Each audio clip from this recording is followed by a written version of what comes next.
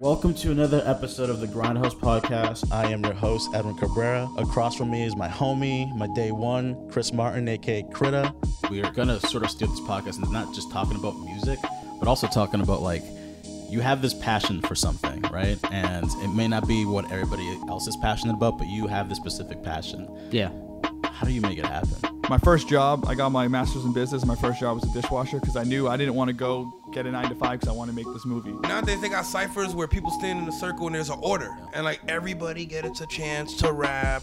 Yeah. Nobody was giving me a chance to rap. I had to take my chance to rap. Yo, you ain't rapping no more. Now I'm about to rap, and that's that. That's that. All I needed to do was make my impact on whoever it was, whether someone was from here or not from here. Make sure you know what you want for yourself and make sure that vision is clear as day. You may not do the things that we're doing, but you may be able to relate to the things that we're doing and can take something from it. And so that's kind of what we're trying to aim for in the podcast.